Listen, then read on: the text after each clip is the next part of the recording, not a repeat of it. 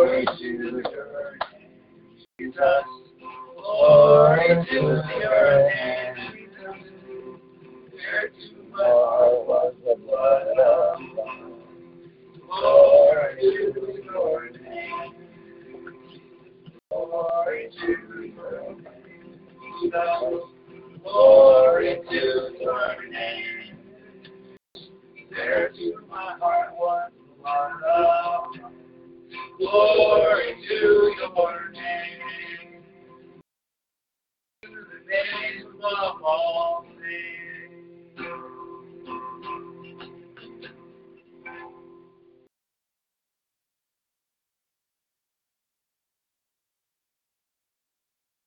Good morning, good afternoon, and good evening, brothers and sisters around the world. Let's turn to page number 19, Rock of Ages. Page 19.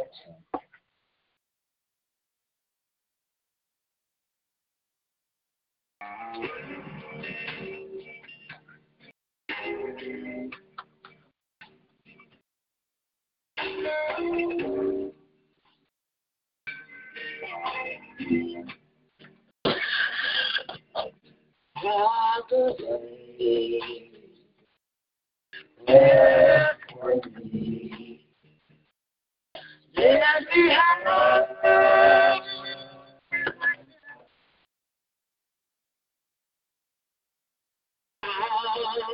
Ages,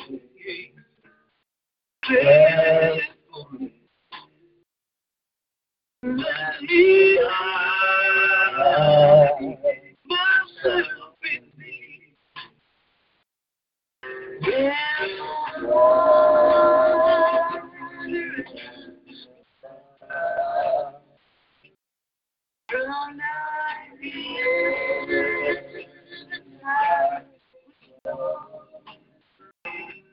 Oh, be the double cure,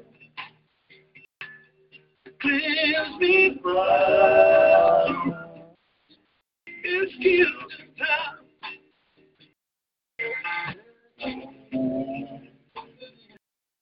My friend, shall be true.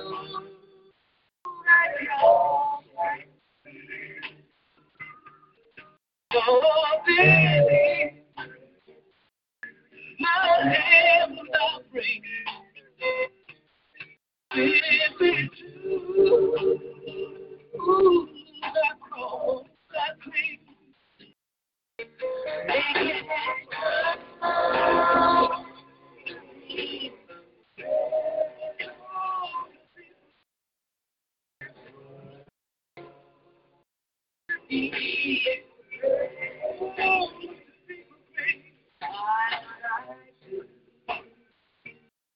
the fountain blood was saved.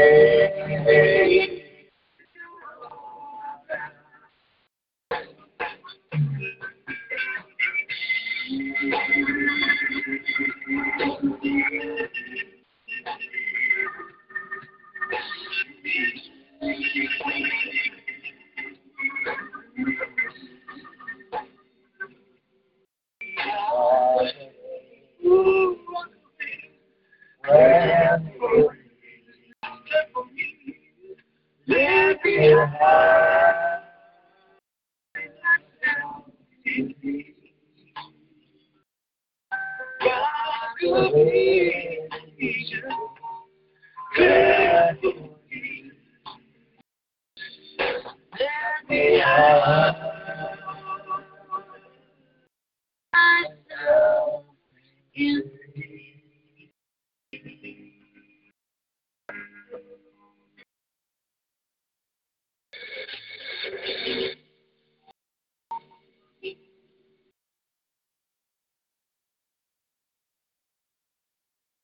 Page 20.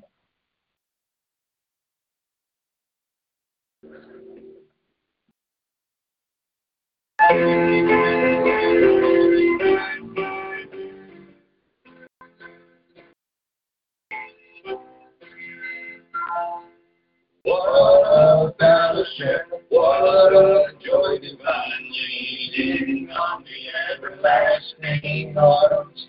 What a blessedness, what a peace divine leading on the everlasting arms. Leading, leading, safe and secure from all alarms. Leading, leading, leading on the everlasting arms. What by the dread, what by the fear, leading on the everlasting arms. I have blessed peace with my Lord so near, leaning on the everlasting arms. Leaning, leaning, safe and secure from all alarms. Leaning, leaning, leaning on the everlasting arms.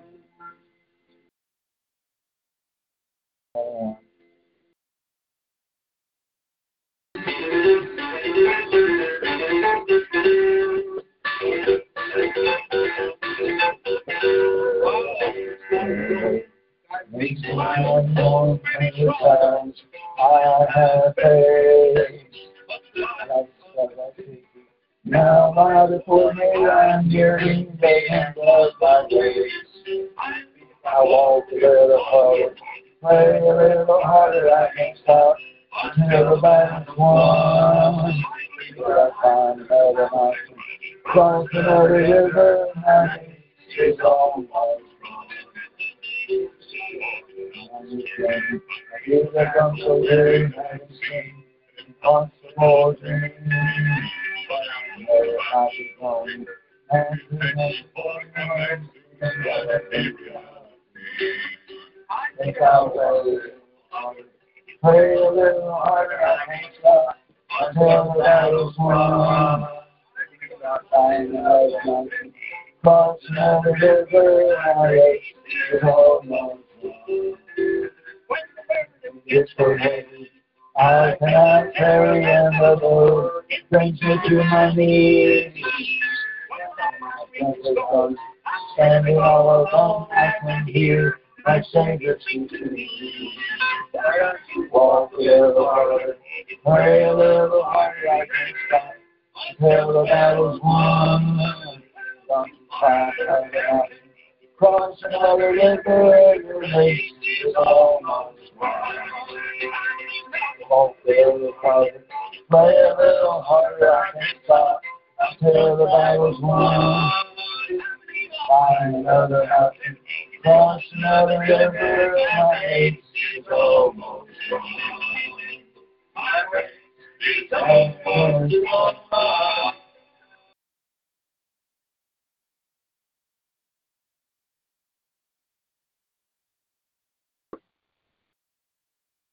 Praise God. Sorry, I forgot to turn off the microphone on that one. I know if I play the microphone and the music at the same time, then that causes echoes and stuff. So I forgot to turn the mic off on that one. I apologize. I do. I hope everybody's having a good 7th day. Hope you're getting some rest. Amen. Praise God. Let's go in prayer.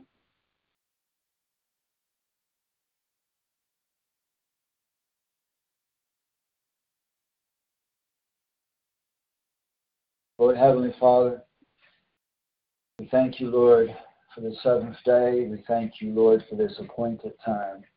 Thank you for the rest that we are getting or should be getting. Thank you, Lord, for the weather, even if it's hot or cold or wet or dry. We praise you for it anyway. We praise you in the storm. We praise you in the sunshine. We praise you in the drought. We praise you in the rain. We praise you at all times, in the day and in the night. We praise you because you are always worthy, and you are always true and faithful and good. We praise your holy name.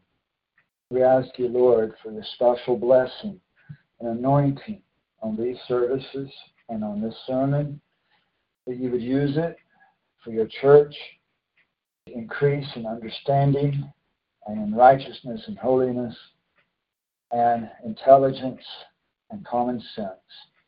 That your church, your bride, grow to be a very mature, very, very acceptable bride for your glory.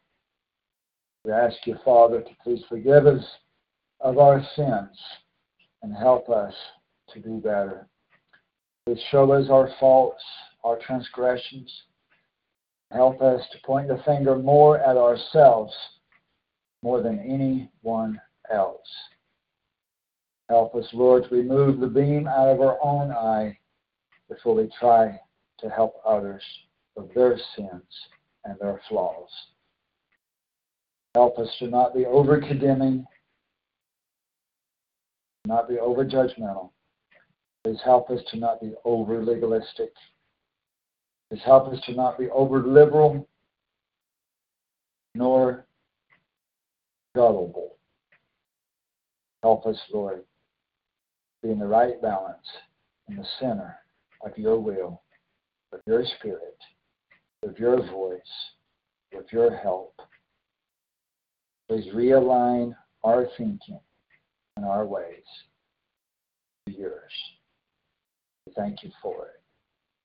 In Jesus' name. Amen. Amen. Yeah, Victor, I forgot to put on the microphone. It's right here. I'm going to put it on right now. God is good. Amen. All right, everybody have a seat. Praise God.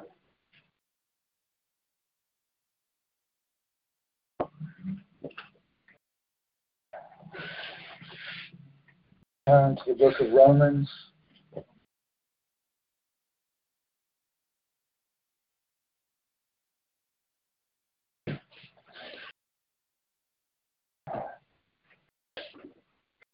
Romans chapter 12.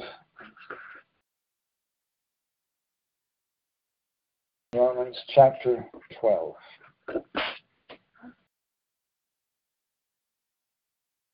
Romans is one of my favorite books of the entire Bible. It is filled with such precious treasures. Amen. Romans 12, verse 1. This is Paul writing to the congregations of called out ones, the church in Rome. He is writing to the Christians in Rome. Chapter 12, verse 1. Therefore I urge you, brethren, by the mercies of Theos, to present your bodies a living and holy sacrifice, acceptable to Theos, which is your spiritual service of worship. Amen. Paul is pleading with the church to present ourselves a living sacrifice, acceptable to Theos, which is your spiritual service of worship. Now, for people that are listening for the first time, I realize that the Bible commentaries, Strong's Concordance, the scholars, so-called, the theologians, so-called, the professors, so-called, all tell you that you should pronounce it as Theos and not Theos. I know what they say. I'm not ignorant of that. However, my research, I believe, dictates that in reality, originally, it was Theos, not Theos. That Theo is pointing to the Alpha and the Omega. V was very interchangeable with Alpha. And then you would have the Omega, the O sound.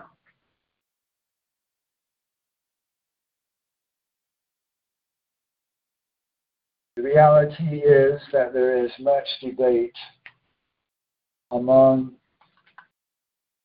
language experts, agent language experts around the world. There is much debate about how to pronounce agent sounds and words. It is not fully agreed upon. So it's a myth and a misconception to think that all the sounds and all the words and all the definitions have been figured out and agreed upon entirely. Because that's simply not true. There is still much debate, even among the well-known so-called experts. So my research has determined that it's theos, for the agent word for God. And it says that we should be a living sacrifice to Him, which is our spiritual service of worship.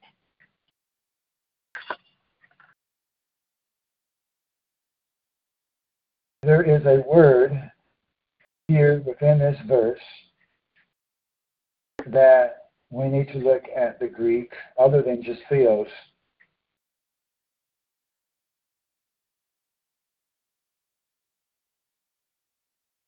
And that would be the spiritual service.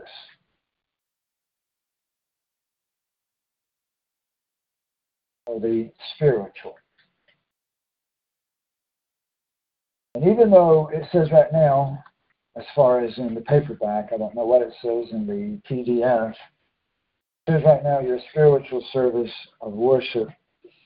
But it is Greek 3050.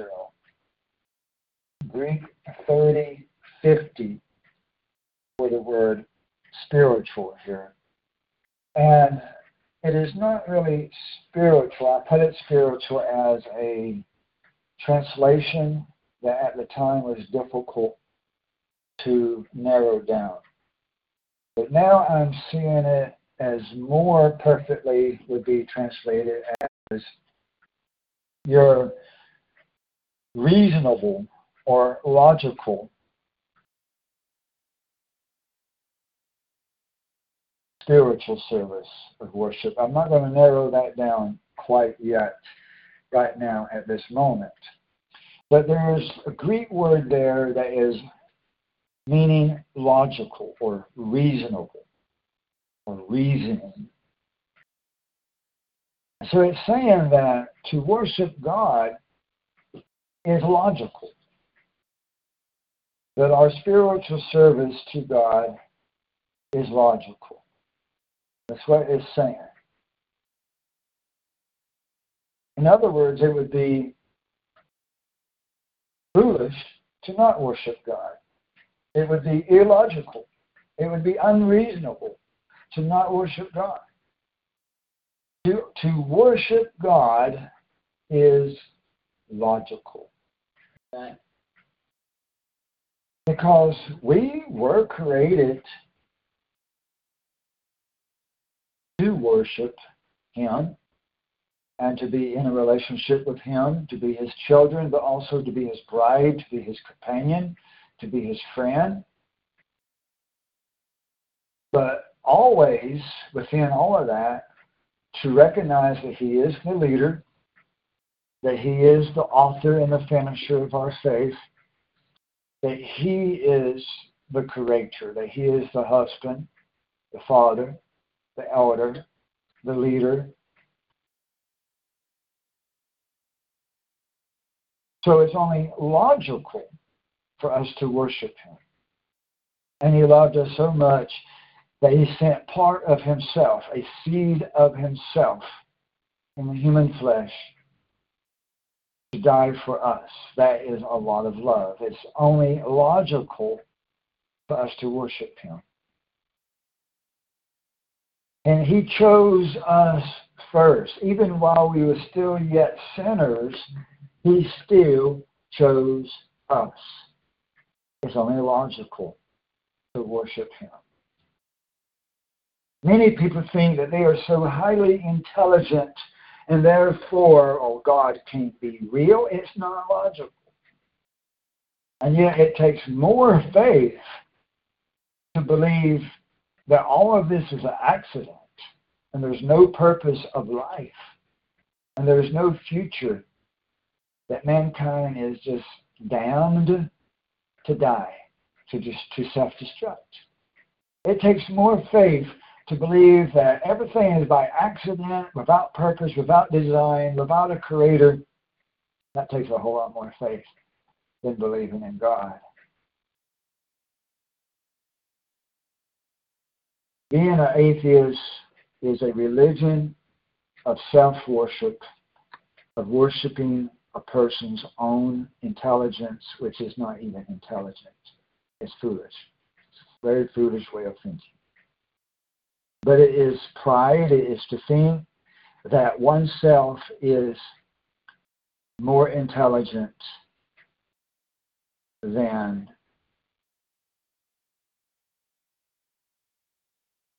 Christians, than the believer.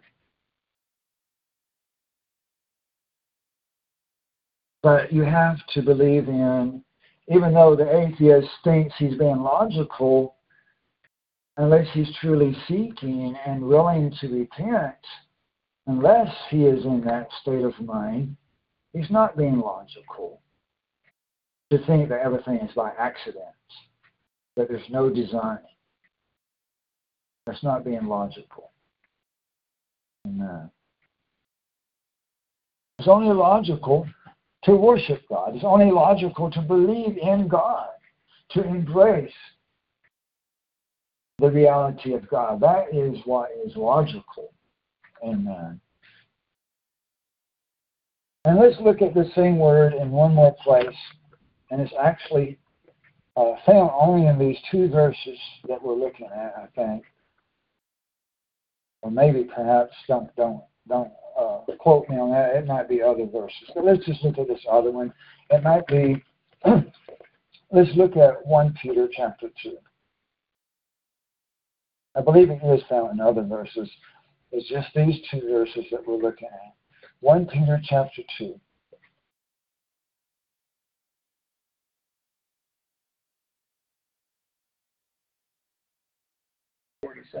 $247. 1 Peter chapter 2, page 247.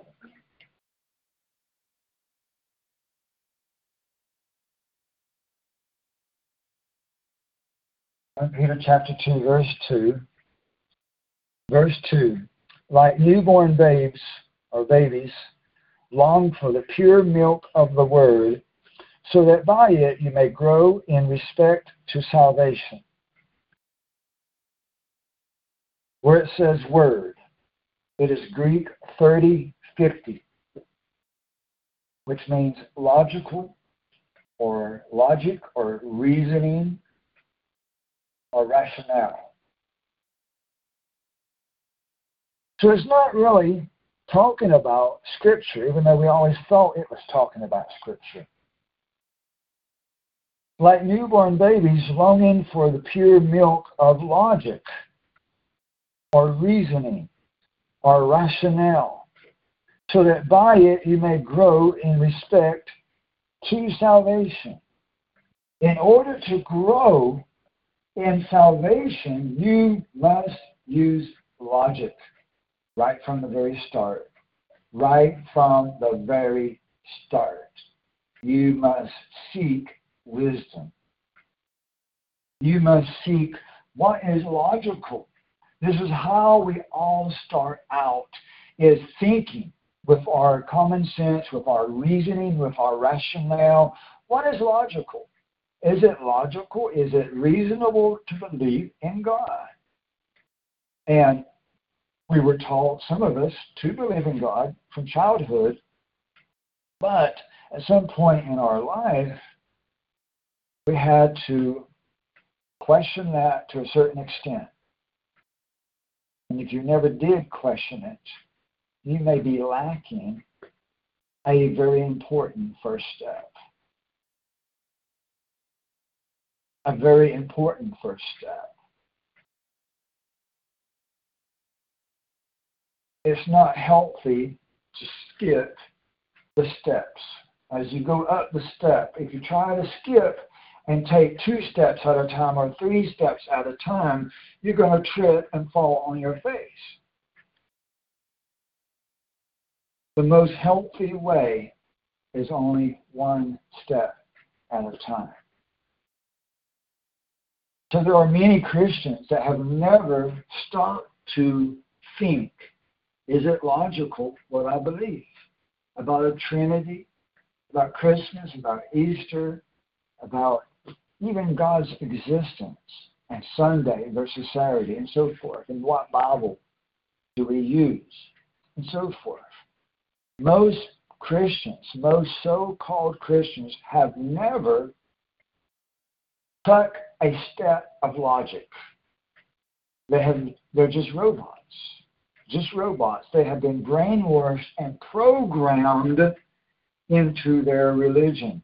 The same with the people that remain to this day to be Hindu, or Buddhist, or atheist, or Muslim, or Catholic, or Pentecostal, or Jehovah's Witness, or whatever. Whatever they was grown in, raised in as a child, and have never departed from that, they have not taken the important step of questioning what they were brainwashed with. As babes in Christ, and when we first come into thinking about God and what is truth and what is truth, whether it's Sunday or Saturday and so forth, we need the milk of logic. It starts with logic. It starts with reasoning things out. What is a reasonable religion? What religion is right? Is it Buddhism? Is it Hindu? What is the right religion? We have to reason it out. But on this earth today, there is a famine of logic. There's a famine of common sense. Amen. People are just robots. Just walking zombies. Amen. We need the pure milk of logic, of reasoning. This is an amazing verse, especially after we translate this, change it from word to logic. This is mind-blowing. Amen. Now this word logic, 3050, is related to 3056. And 3056 is logos. Remember that in John 1, verse 1, Jesus was the Word. In the beginning was the Word, and the Word was with God, and the Word was God. That word in John 1, verse 1 is 3056, logos. The logos, the Word of God. Jesus was the Word of God, is the Word of God. So logic comes from the word, logos. That's amazing. You cannot have logic without having the Word of God. You cannot have logic without having the Word of God. You cannot have logic without having Jesus. That's mind-blowing. You cannot have logic without Jesus. Amen. God is so good. But people have pushed away logic. They have pushed away Jesus. They have pushed away the Word of God. They have pushed away the Scripture. They have pushed away the name Jesus. Pushed it away and trampled it underfoot. There is no common sense left in this world, not very much. Of course, it still exists in the body of Christ. Amen. Logic still exists in the body of Christ and in those that are seeking and going to be coming into the body of Christ. But for a lot of people, they don't have logic anymore because they have pushed away the source of logic, Jesus.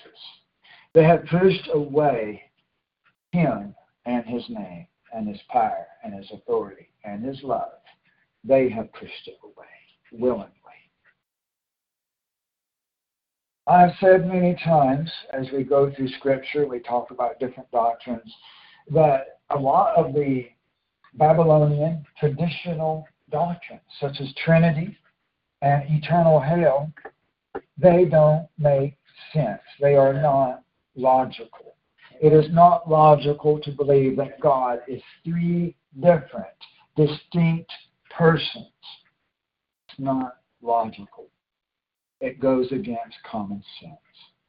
Logic is common sense.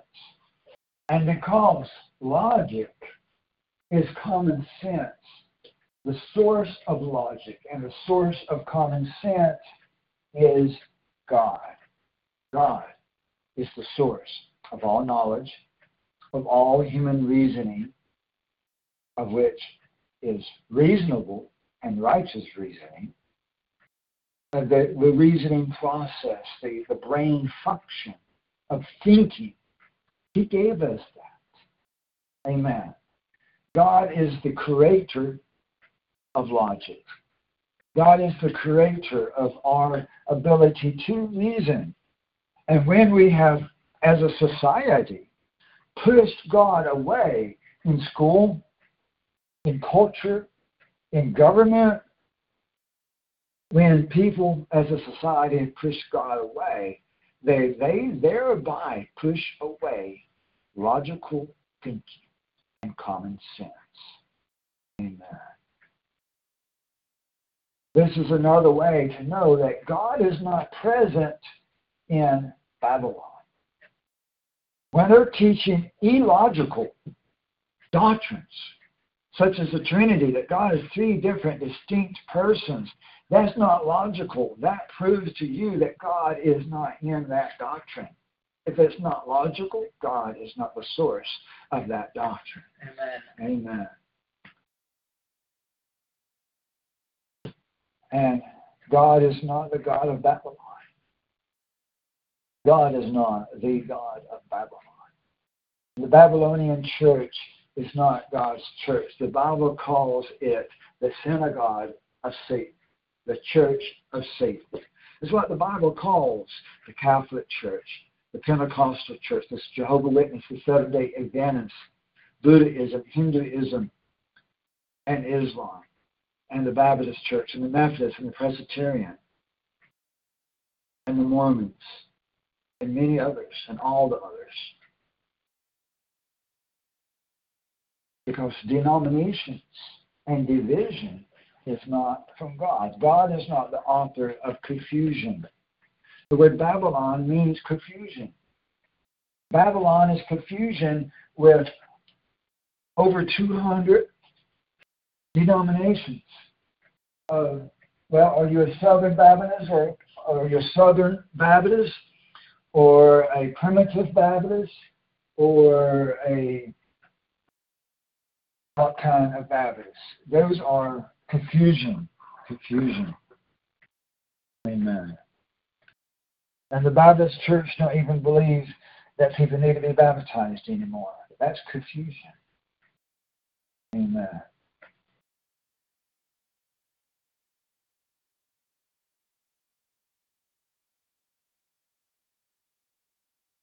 Society has been dumbed down. People have been turned into dumb robots, zombies. And this has happened with the tools of the devil, including genetically modified food, fluoride, the internet and computers, video games, leftist theology, traditional theology, the feminist agenda, the homosexual agenda, Islam, which is a pretty stupid religion, Buddhism, which is a very stupid religion, Hinduism, which is a very stupid religion, and YouTube, which is a very stupid source of religion and religious theories and foolish, ridiculous prophecies.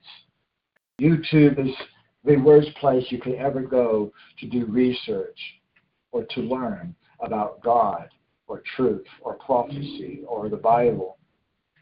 Stay away from YouTube when it comes to those things.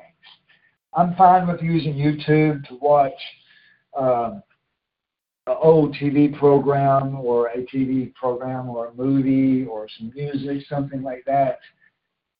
But when it comes to religion and researching, stay away from YouTube. YouTube itself has been used to dumb down society, just like these false religions and video games, soy, fluoride, and other things, many different things have been used to dumb down society. And I'm not completely against computers and the internet because, hey, I use the computer. I'm on the computer all the time. But society would be much better without computers, without any computers at all, and without any internet at all. Society and the world and people as a whole and the church would be so much better off. I don't care about how much we have benefited from the internet to be able to publish the truth and find the truth and research the truth. That is a point that is completely mute. Completely mute. Because we can learn the name Jesus without the computer. We can learn God's existence and God's will and God's truth without a computer. People did it for 6,000 years. We don't need those things to learn about God and His will.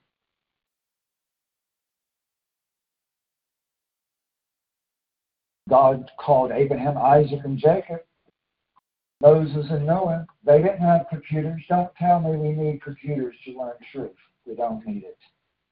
Amen. So I'm not completely, though, against it, though, but the world would be better off without it. Absolutely. And it was Satan that brought computers and internet into this world, but yet every one of you that are listening right now, you're using a computer or a phone, which Satan brought into this world. Because God turns what the devil meant for harm into good. Just like when the brothers of Joseph sold him into slavery, they meant it for harm. God meant it for good. So God can use bad things that the devil brought into being. God can use even the Antichrist, even the devil himself. God can use such things. Amen. And I'm not completely against video games. There are some video games that I used to play, and if I still had time, I would play them. There's one or two or three survival video games teaching you survival skills and challenging your rationale, your logic, and your choices of what survival tools that you would seek out first in the game and how you would use those things, where you would go, and how you would survive. They're pretty good games. I don't see nothing demonic about that at all. Although the devil brought video games into this world. It was Satan that brought video games into this world and computers into this world and internet and telephones. But we're using a computer right now, and God is not striking us down with lightning. But you do have to be extremely, extremely careful about what you watch on TV, what you watch on YouTube, what you listen to, what kind of music, what songs, what video games, so forth. You do have to be extremely careful about what you put into your ear gate and eye gate. You have to be extremely careful about it. And that's the problem, is because lost people don't have godly logic. Their way of reasoning is much like Halloween. They look at Halloween and they say, nothing wrong with Halloween, it's just child's play. There's nothing wrong with it, they say. It's just play. It's just a game. It's just fun. It's just candy. It's just children. And yet, they ignore the fact, huge, tremendous fact, that the symbols and imagery, the visual of Halloween is nothing but darkness, gore, death, witchcraft, vampires, murder, horrible, ever abomination to the Lord. Ever abomination unto the Lord is within Halloween. Their form of reasoning, their form of logic is not logical, but rather foolishness. Foolishness is not logic. It is foolishness. Amen.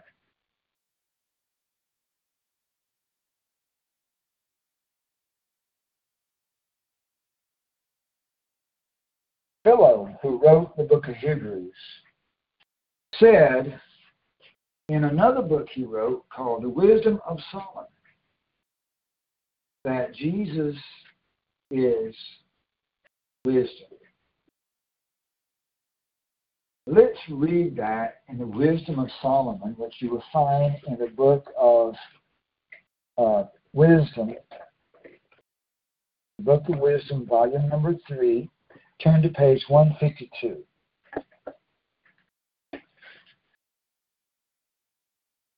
Wisdom of Solomon, chapter 7.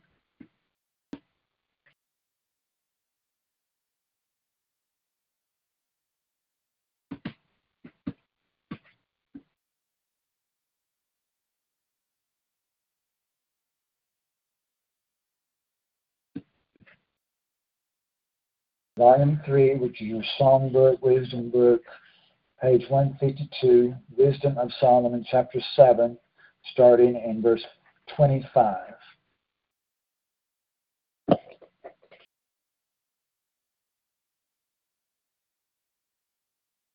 Page 152.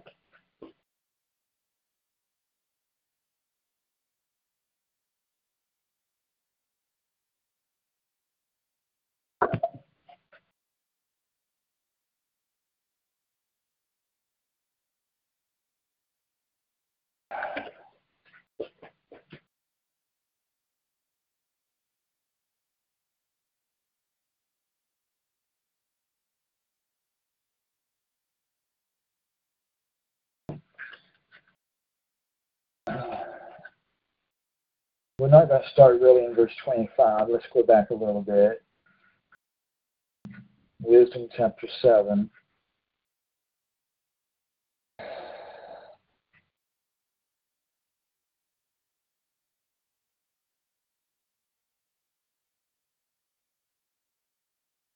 Let's just try to read from verse 1. Wisdom 7, verse 1. This is Philo, who wrote the book of Hebrews, but he wrote this years before he wrote Hebrews, and he did not yet know of the birth of Christ as far as Christ being born, because Christ had not yet been born when he wrote Wisdom. But he did learn of Christ later on in his life, because he lived during the time of the Old Testament and New Testament, both.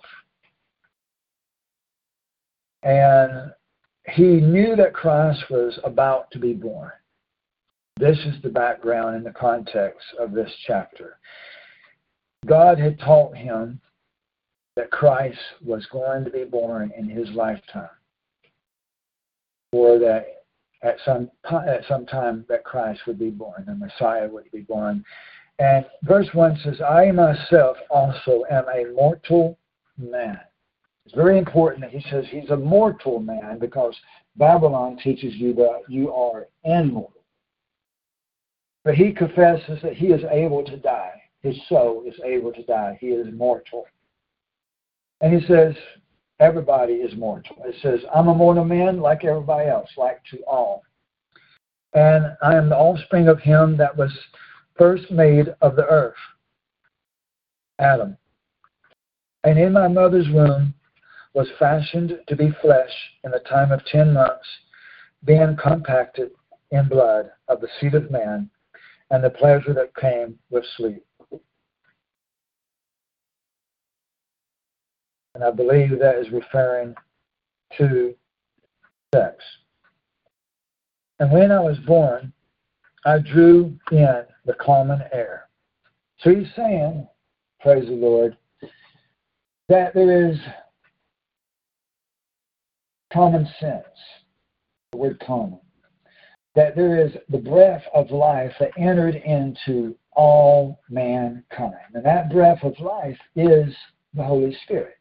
The breath, the holy breath. Everybody, even the lost, has a measure of the Holy Spirit, because you cannot be alive without God's Spirit inside you. You can't be alive without God breathing into you.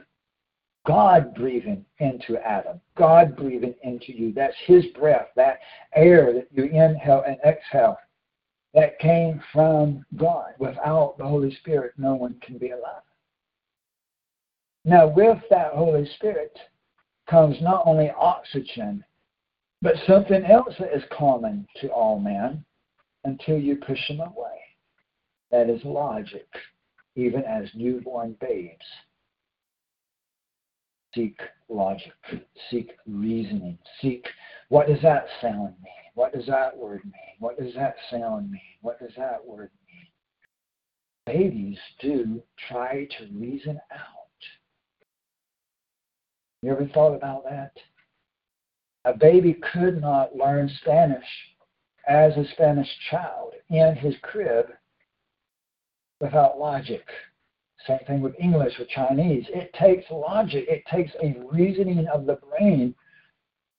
Wheels turning, those cogwheels turning around in that head, figuring out how to speak, how to crawl, what he looks like. Who is that staring at me? Why is that person sticking his tongue out at me?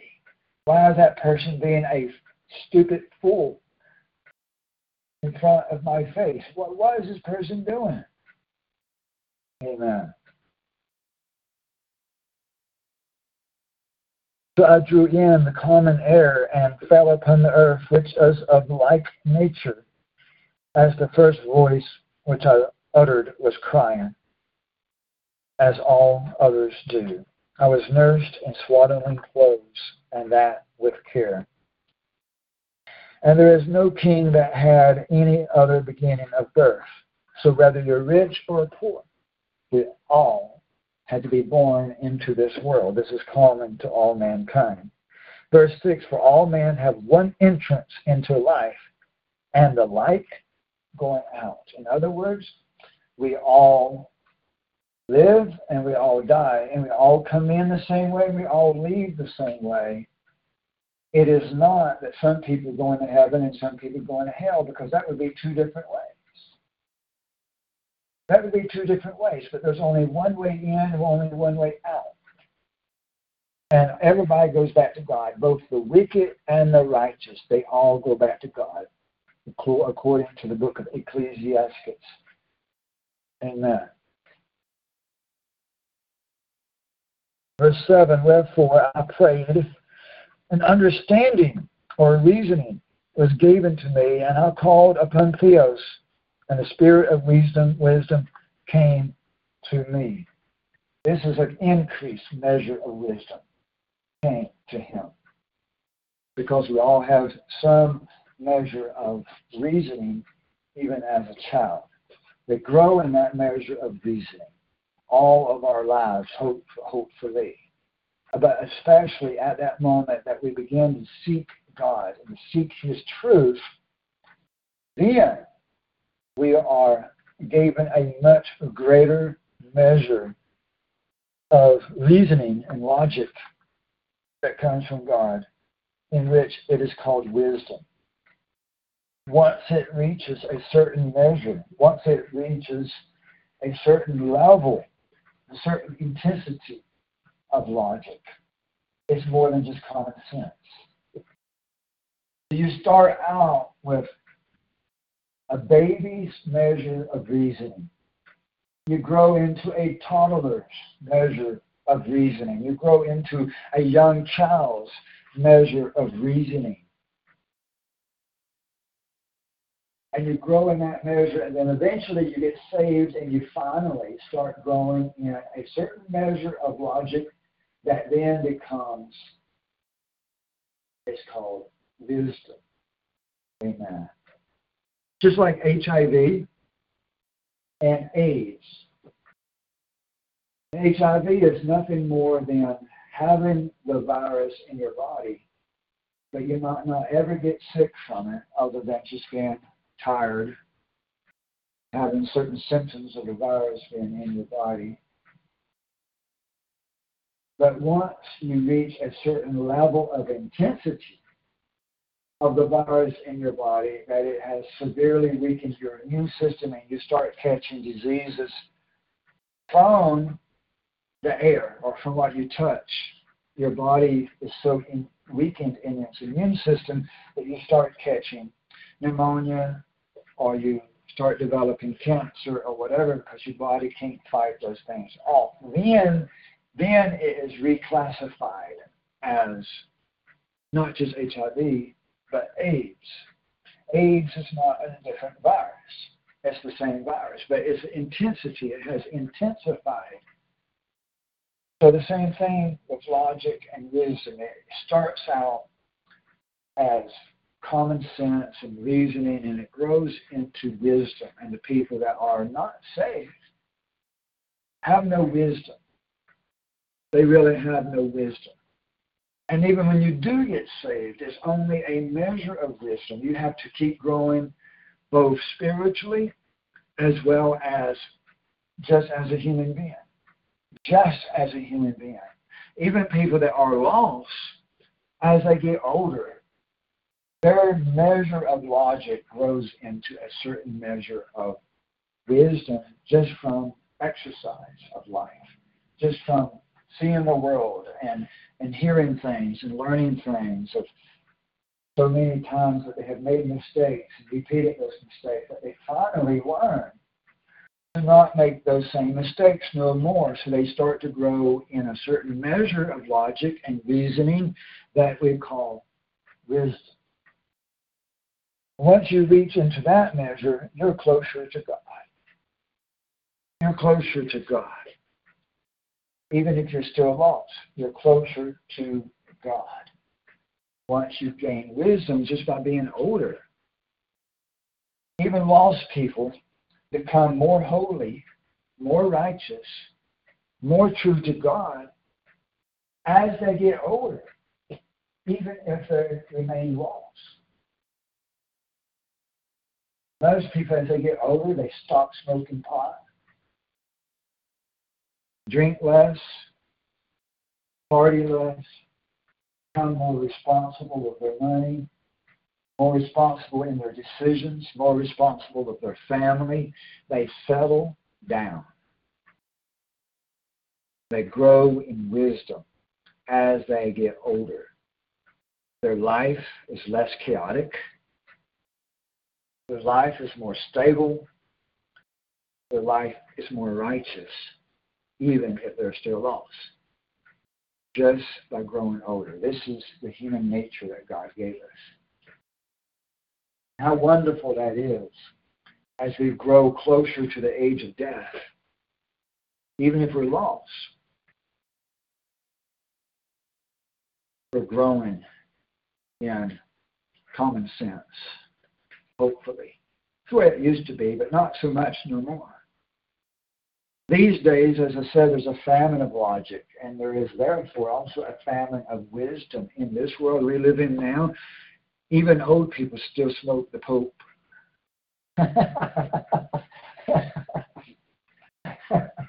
The dope. They smoke the Pope. They smoke the dope. They still smoke the wacky weed. Old people doing that, that's stupid, that's silly, that's childish. It's a childish thing to smoke weed. Childish, foolish, stupid. And you got older people in their 50s and 60s and 70s promoting it. By this age, they should be settled down. By this age, they should have already grown in wisdom. But common sense is lacking in this world, even among the aged. Pretty sad state of humanity.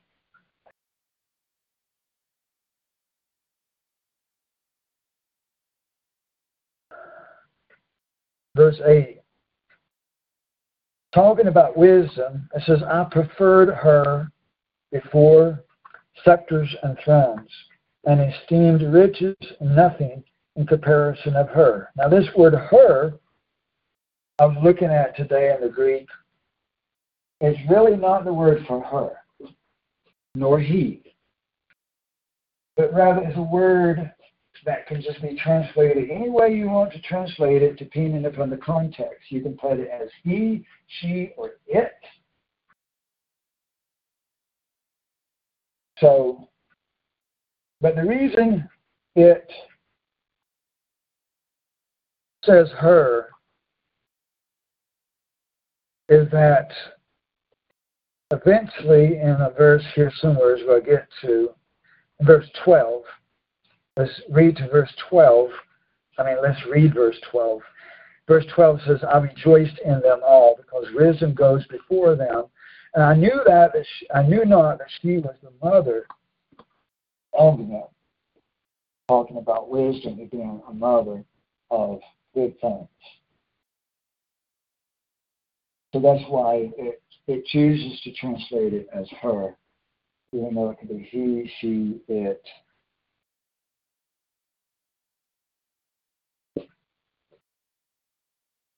Now we need to understand here that Philo is now speaking of wisdom as being a person or a being. And this is, in one sense, symbolic. He's using wisdom as a symbol of a person, or vice versa. And that is just a writing technique that you would use like in a poem or an analogy of some type. It's just symbolism. He's not truly saying that wisdom has the female breasts and the female body parts. Oh, come on now. Right? He's not truly saying that wisdom literally has female boobs and female body parts. He's just using the language of symbolism that you would use in such of a philosophical story, as philosophical account. Amen. Put my glasses back on.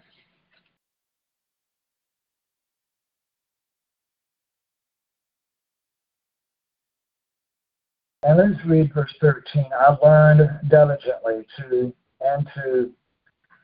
communicate her liberally. In other words, to communicate with wisdom. I do not hide her riches. For she, wisdom, is a treasure unto men that never fails, which they that use become the friends of Theos, and being commended for the gifts that come from learning. So if we use wisdom, we become the friends of God. Verse 15, Theos have granted me to speak as I would, and to think worthily of the things that are given me, because it is he that leads unto wisdom and directs the wise. For in his hand are both we and our words, all wisdom also, and knowledge of workmanship. For he hath given me certain knowledge of the things that are, namely, to know how the world was made and the operation of the elements, the beginning, the ending, and the midst of the times, the alterations of the turning of the sun and the change of seasons, and the circuit of years and the position of stars. Now, when it says there, the turning of the sun, it does not literally mean that the sun moves and that the sun literally turns around the earth. There are a lot of people, the flat earth people. Not only do the flat earth people teach that the earth is flat, but they teach that the earth does not move, but rather the sun moves around the earth, opposite of reality. Flat earth people are opposite of logic and common sense and wisdom. Amen. Flat earth people are the most gullible, childish, immature fools that ever walked the earth. And that's just reality. I don't care if that offended anyone or not, because the truth is the truth. This is not teaching that the sun literally revolves around the earth, but rather when we look at the sun, it looks like it is moving. It is the appearance. It is the appearance to the human eye. Amen. Verse 20. That wisdom has also taught him about the natures of living creatures, and the fury of the wild beasts, and the violence of wind, and the reasoning of men, the diversities of plants, and the virtues of roots. For all such things are as are either secret or manifest, them I know. For wisdom, which is the worker of all things, taught me. For in her, in wisdom, is an understanding spirit that is good, quick, and cannot be lidded, ready to do good. We're not going to get stuck on those words. I know it's stumbling over the words. I know it's difficult to understand, but we have to keep moving on. It's kind to man. Wisdom is kind to mankind. It is steadfast. It is sure. It is free from cure, which means you don't have to be over anxious. Amen. You don't have to be over anxious. Having all power, overseeing all things, and going through all understanding, pure and most stable spirits. It's starting to sound like he's saying wisdom is God. And that's what he's saying, Annie. That is what he's saying. Amen. For wisdom, verse 24, for wisdom is more moving than any emotion. She passes and goes through all things by reason of her pureness. For she is the breath of the power of Theos, and a pure influence flowing from the glory of the Almighty. Therefore therefore can no defiled thing fall into her. The wicked cannot endure the presence of God. He is saying that wisdom is God, that God is wisdom. And not only that, but Jesus is God. Jesus is the Word of God. Jesus is logic. Remember John 1, verse 1.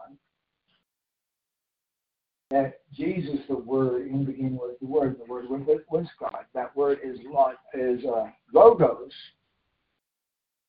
of which bears fruit to logic in the Greek language.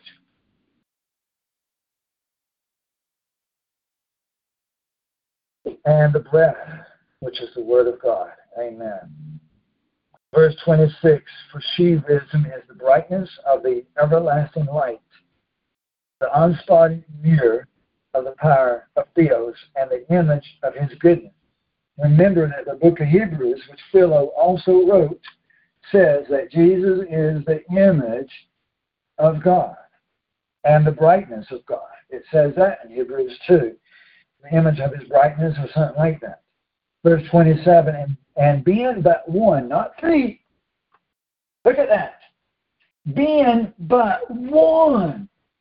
Or that can be translated as being only one. She can do all things. And remaining in herself, she makes all things new, and in all ages entering into holy souls. That's the Holy Ghost entering into us. She makes them friends of Theos and prophets, friends of God and friends of prophets.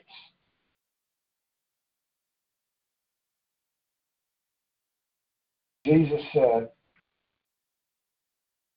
that if we do the will of the Father, that he calls us friends.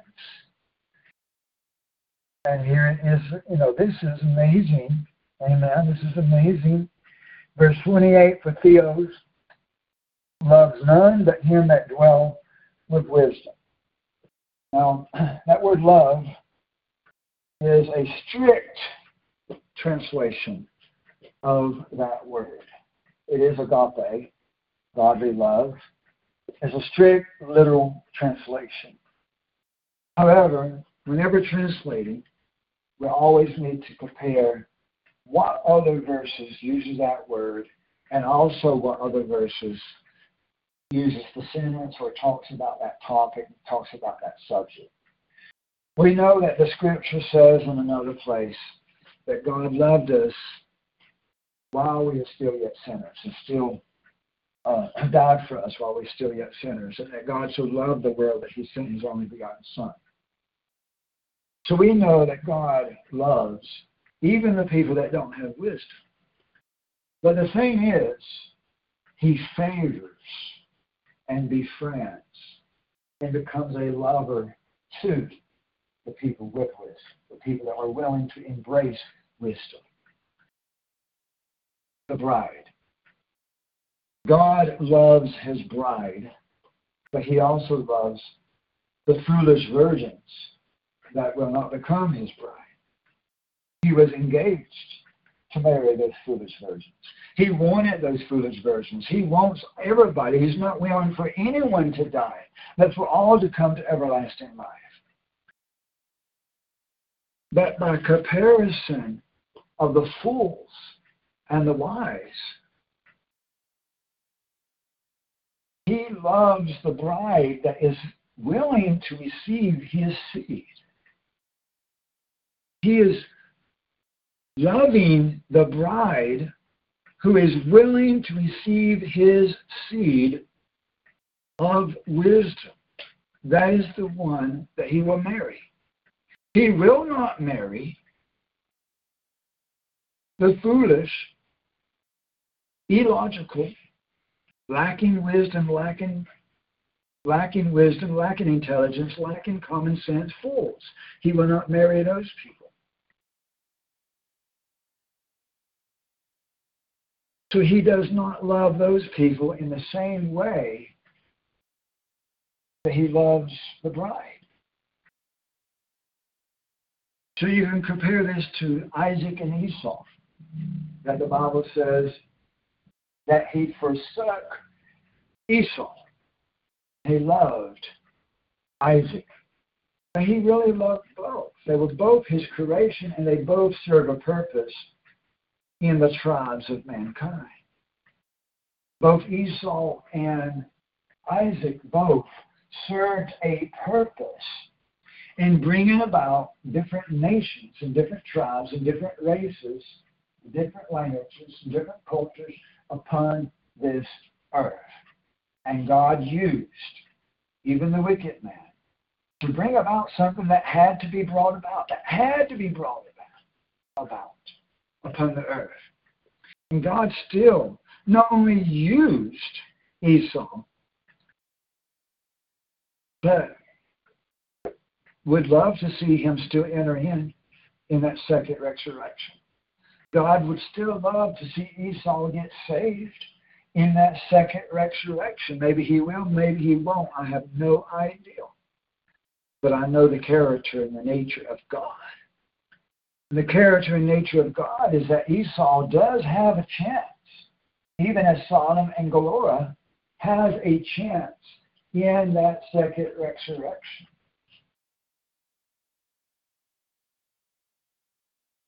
So when it says here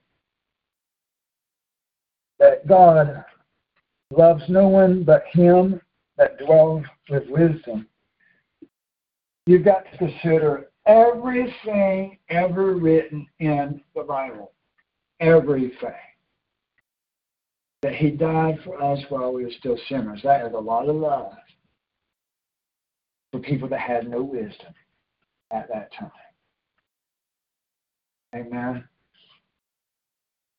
So even though it's a literal and correct translation, the context of the entire scripture teaches us that it's marriage love. That he did love Esau, but the Bible says that he did cast away Esau.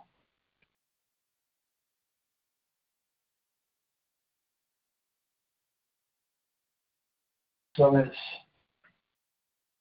would be good for us to add a note here somehow, some way, that this love is talking about marriage love, even though he loves all mankind.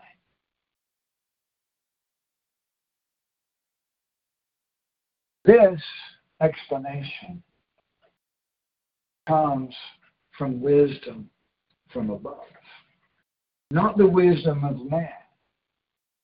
This explanation I just gave you explained Scripture, and I'm not twisting Scripture. I'm telling you exactly what it says, what is the strict literal translation, but I'm reminding you of other Scripture, not going by one verse theology. I'm reminding you of everything ever written in the Bible and the very nature of God. Amen. The very nature of God. God is love. Amen.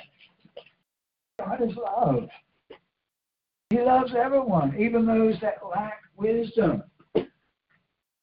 But he wants to fall in love with you. He wants you to fall in love with him. So you can love many different women. And you can love many different men. But there is a deeper love, the agape love. There's a deeper love. This is marriage love between God and his bride, and he will marry only those that have wisdom. Marriage love. He will only marry those that have wisdom. Matthew 25 teaches us that he would marry only those that have wisdom. So we have to add Matthew 25 as a reference. Where's my pen? Hang on, let me throw my microphone down.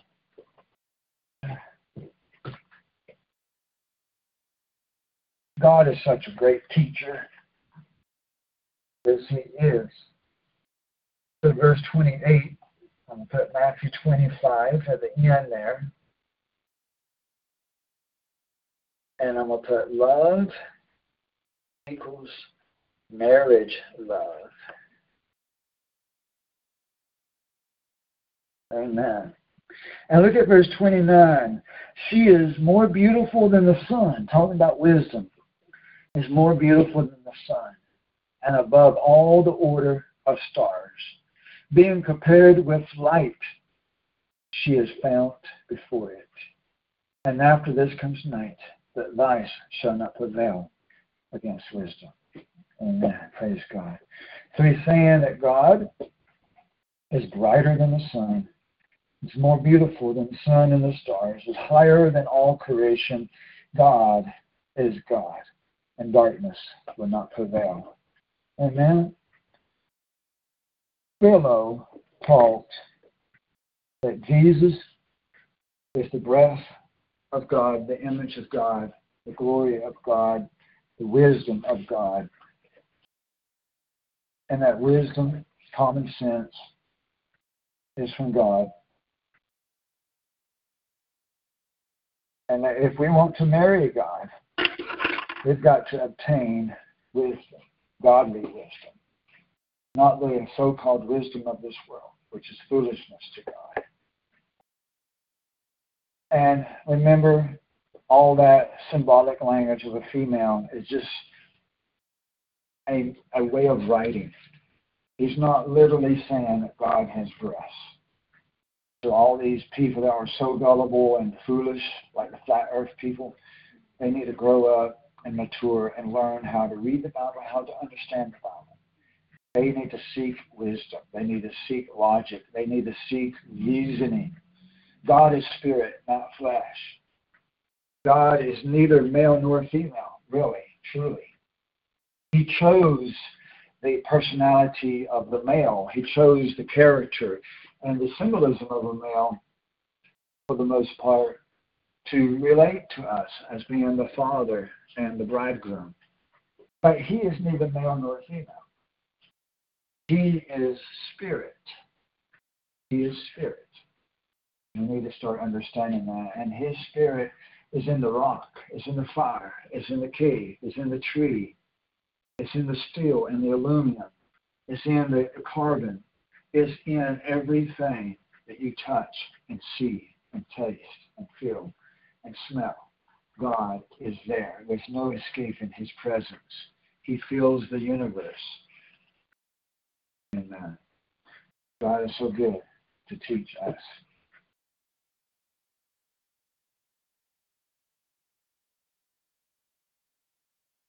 And one last thing is concerning Halloween. Common sense, logic, wisdom says that Halloween is demonic and that no person, Christian or otherwise, no person should participate in Halloween in any way, in shape, any form. You should not answer the door for Halloween. You should not hand out candy. You should not hand out gospel tracts. You should not smile at their costumes. You should not participate, be involved, answer the door to the devil whatsoever at all. No excuses, no reasoning your way out of it. Halloween is totally demonic, and there are certain things that we should not touch. The Bible says, touch not the unclean. There are certain things that you should never touch, ever, and make no exceptions for, such as taking the vaccine and opening your door to the devil on Halloween. No compromise. Amen. We are the people of the Lord, and we have the holy days of God that we just celebrated. How dare anyone to think that you could keep the holy days of God and then just a few days later open the door to the devil, thinking that you can save them with a gospel tract? They're just going to throw that in the trash.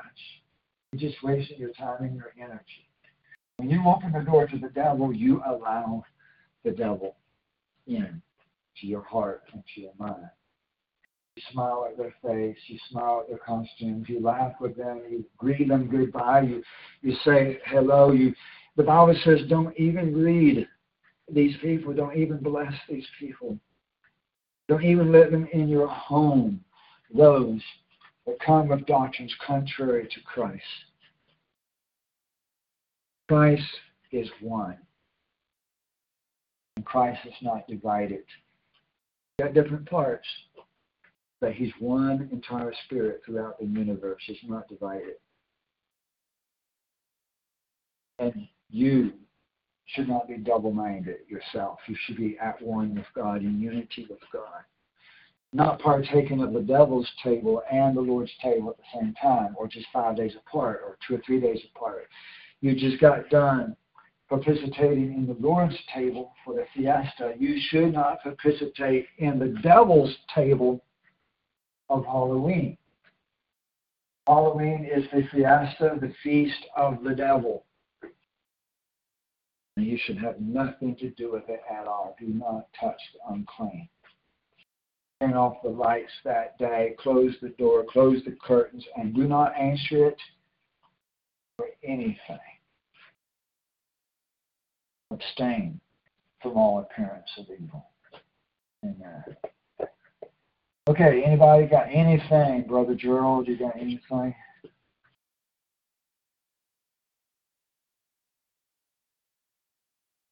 Anybody in the chat room got anything? Anything to share with us? Any questions? Statements?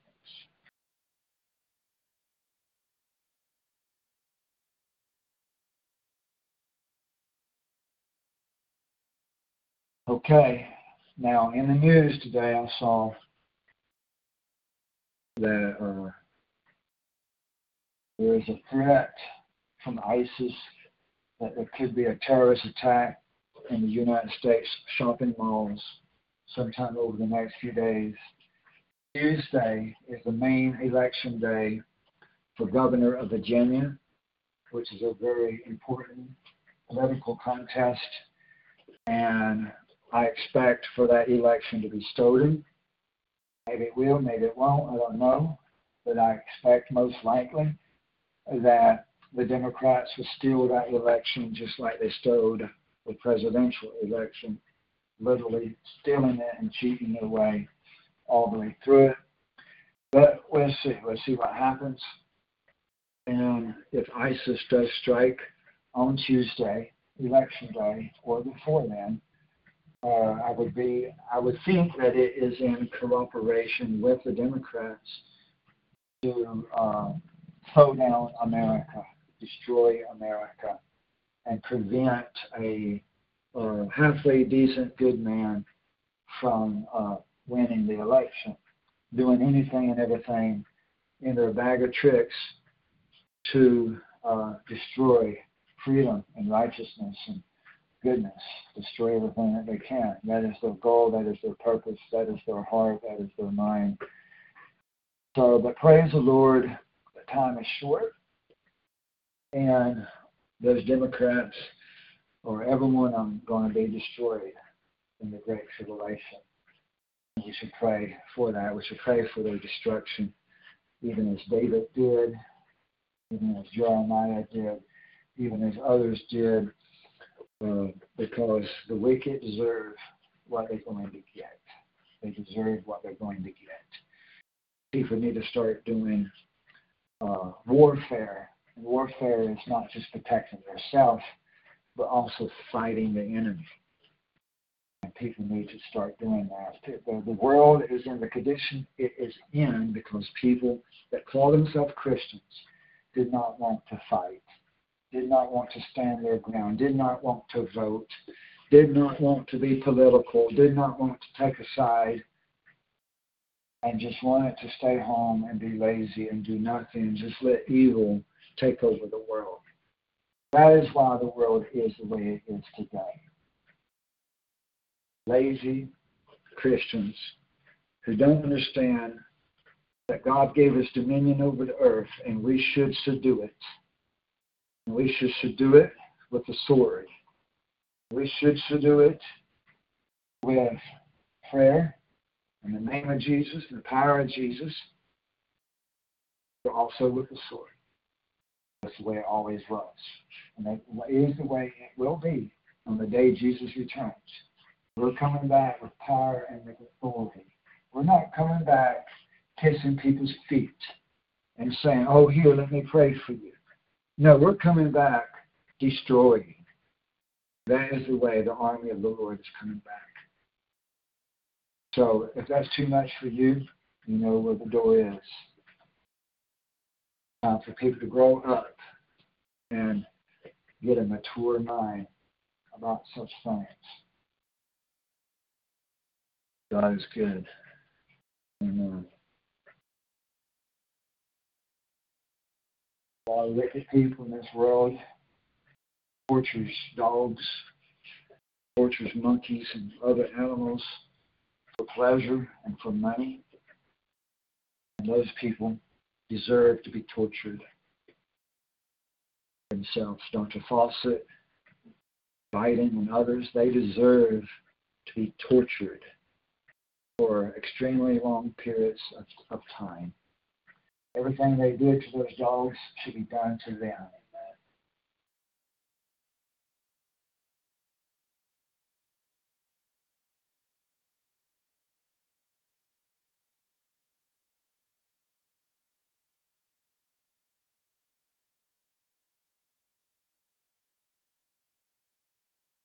Yeah, we do have calendar, actually the clock rather, changing time on the 7th, November the 7th. We would change our clocks back in the United States 1 hour back on the 7th. So there's nothing we need to be worried about yet, because next 7th day, the time change will not yet be taking effect. So next week, same time, 2 o'clock in the afternoon, Eastern time, and the clock will not yet be changed yet next Saturday. But later that night, into Sunday morning, on November 7th, that is when we change the clocks 1 hour back. So that will be after we're already finished with services next week. Later on that night, several hours later, then we'll change the clocks back 1 hour.